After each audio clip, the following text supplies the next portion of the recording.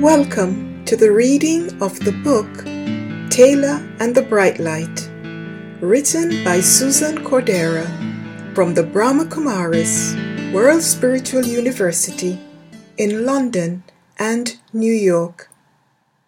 The book, Taylor and the Bright Light, tells the story of a loving boy who experiences jealousy and sadness for the first time when his parents bring home new twin baby sisters.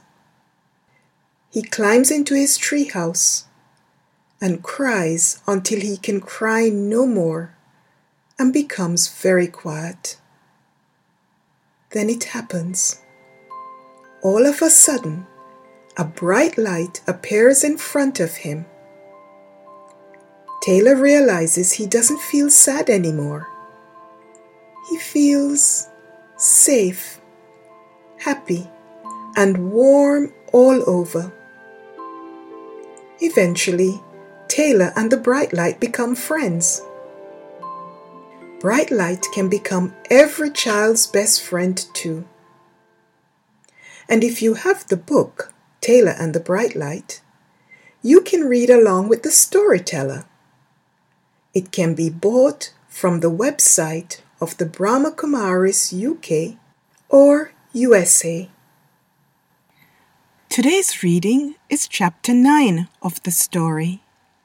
Taylor becomes a star of light.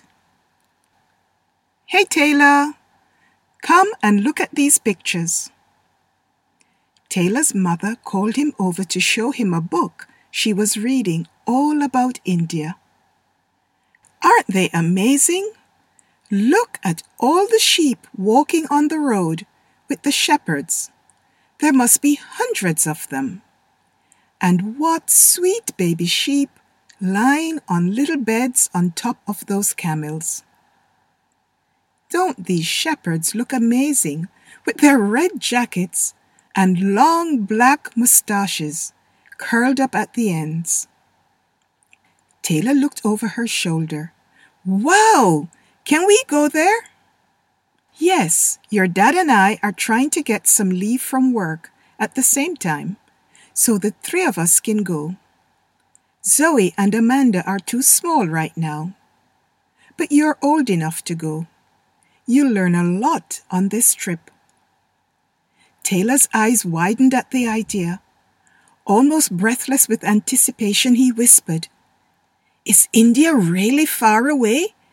Will we be able to see all of it?" "Yes, Taylor, it's very far away and very big too. There won't be enough time to go everywhere, but we'll stay in New Delhi, the capital city, and then travel to Mount Abu." "Mount Abu? Is that a mountain?" His mother nodded. "We'll be going to the town at the very top of the mountain. Aunt Heather goes there every year, and this year she suggested that we go with her. She says it's one of the most special places on earth." "Yay! I'm going to India!" By now, Taylor could no longer hold back his excitement, and as he rushed to his room, he exclaimed joyfully, "I can't wait! I'm going to start packing right away." They planned and packed, and before they knew it, it was time to leave. Grandma and Grandpa came to drive them to the airport and to take care of Zoe and Amanda. On the plane, Taylor sat beside the window. As the plane took off, he held his mom and dad's hands tightly and whispered, "Awesome! I like this, but my tummy doesn't feel so good and my ears are all funny." He looked out of the window as the plane flew into the clouds. "Ooh, I'm floating on cotton wool." Taylor walked around the plane and made friends with anyone who would talk to him. "Hello," he said to a friendly-looking lady. "Would you like one of my sandwiches? My grandma made them. She packed me a lot of snacks because I'm going to be on this plane for 13 hours. That's a very long time. She said if I sleep a lot and eat often, it will go faster. After many hours, the plane landed in India. The family rested for a couple of days in a hotel in New Delhi, a very hot, noisy city. They did a lot of sightseeing, visiting forts and markets, and enjoyed the spicy food. Look at all the bright dresses the ladies wear here, and how they wrap them around themselves, Taylor remarked to his mother. Why don't you get some of those for work? Hey, there's a cow just walking in the street alongside all the cars and buses. Watch out! Ooh, they're all stopping so they don't hit it. Taylor's head was buzzing from all the new sights, smells, and sounds. Next day, they caught a bus to Mount Abu in the nearby state of Rajasthan. Once again, Taylor sat by the window. He was desperate to see herds of sheep and camels like the pictures in the book. Sure enough, he soon saw sheep. But there were also monkeys and many more cows. In a little while, tired out by all the heat and excitement, Taylor put his head on his mother's lap and fell fast asleep. After a while, his mom woke him up saying, Taylor, look, we're here at last. This is Mount Abu. It took Taylor a few minutes to really wake up. But once he did, he was very excited. We're here? We're really here? Taylor couldn't sit still. He started jumping up and down and getting a little silly. Taylor's mother didn't know how to calm him down. His dad just picked him up, carried him off the bus, and took him for a walk. Taylor asked one question after another until his father found a wide swing that all three of them could sit on and swing together. Taylor loved swinging gently with his parents, surrounded by all the sweet-smelling flowers in this beautiful garden. Everywhere he looked, he saw ladies dressed in cool-looking white dresses with long white scarves floating in the breeze. They looked like angels' wings. I'm in the land of angels, Taylor thought. I like it here. He felt fantastic, and the better he felt, the more he thought of his friend Brightlight. That night in bed, when Taylor had a chance to be by himself, he thought, I want to be with Brightlight now. He became very quiet, without any other thoughts in his mind. So quiet that he could hear his heart beating. Then he thought only about Brightlight. Wow, Brightlight, I can feel you with me.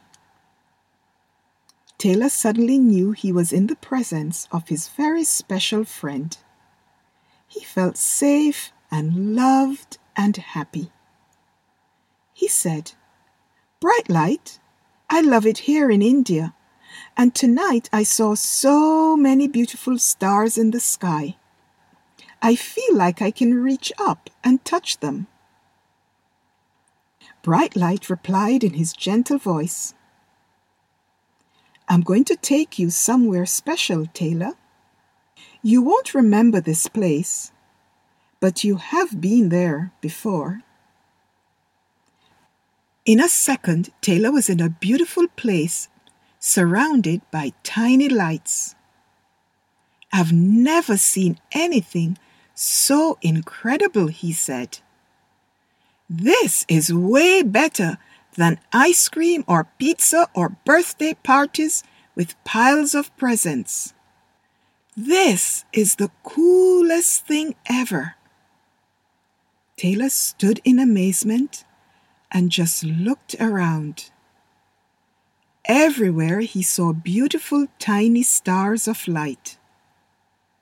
Then he looked down at his feet, but they weren't there. He looked at his hands, but they weren't there. He looked at his tummy, and it wasn't there either. Taylor had become a bright star of light, just like all the other lights. He was so excited he started to shine even brighter than before. I want to stay in this place as long as I can. I want to stay right here beside you, bright light. Then to his disappointment, the special place suddenly disappeared. Taylor was alone again with his friend. Taylor asked, "What was that place? What happened to my body? How did I become a beautiful, shiny star of light?" Bright Light replied, "That was the world of souls. We all come from there, but no one remembers being there. When we are there, we are all stars of light, or souls. The soul is filled with all the virtues that you have been practicing: peace, love, purity, happiness, generosity, cooperation, cheerfulness, fearlessness, honesty, discipline, and simplicity. As you saw, when we are just souls without our bodies, we have no hands or feet, so we can't do anything. That is why we need a body. But you are really a soul, a shiny star of light. You are just using your body to do things."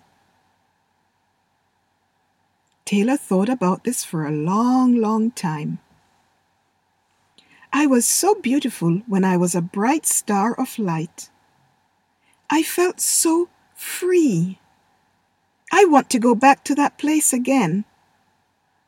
I'll ask Bright Light to take me there another time. Taylor was so exhausted by his long and amazing day that he fell asleep having these delightful thoughts. Om Shanti, which means I am a peaceful soul, and so I wish you all peace. Om Shanti.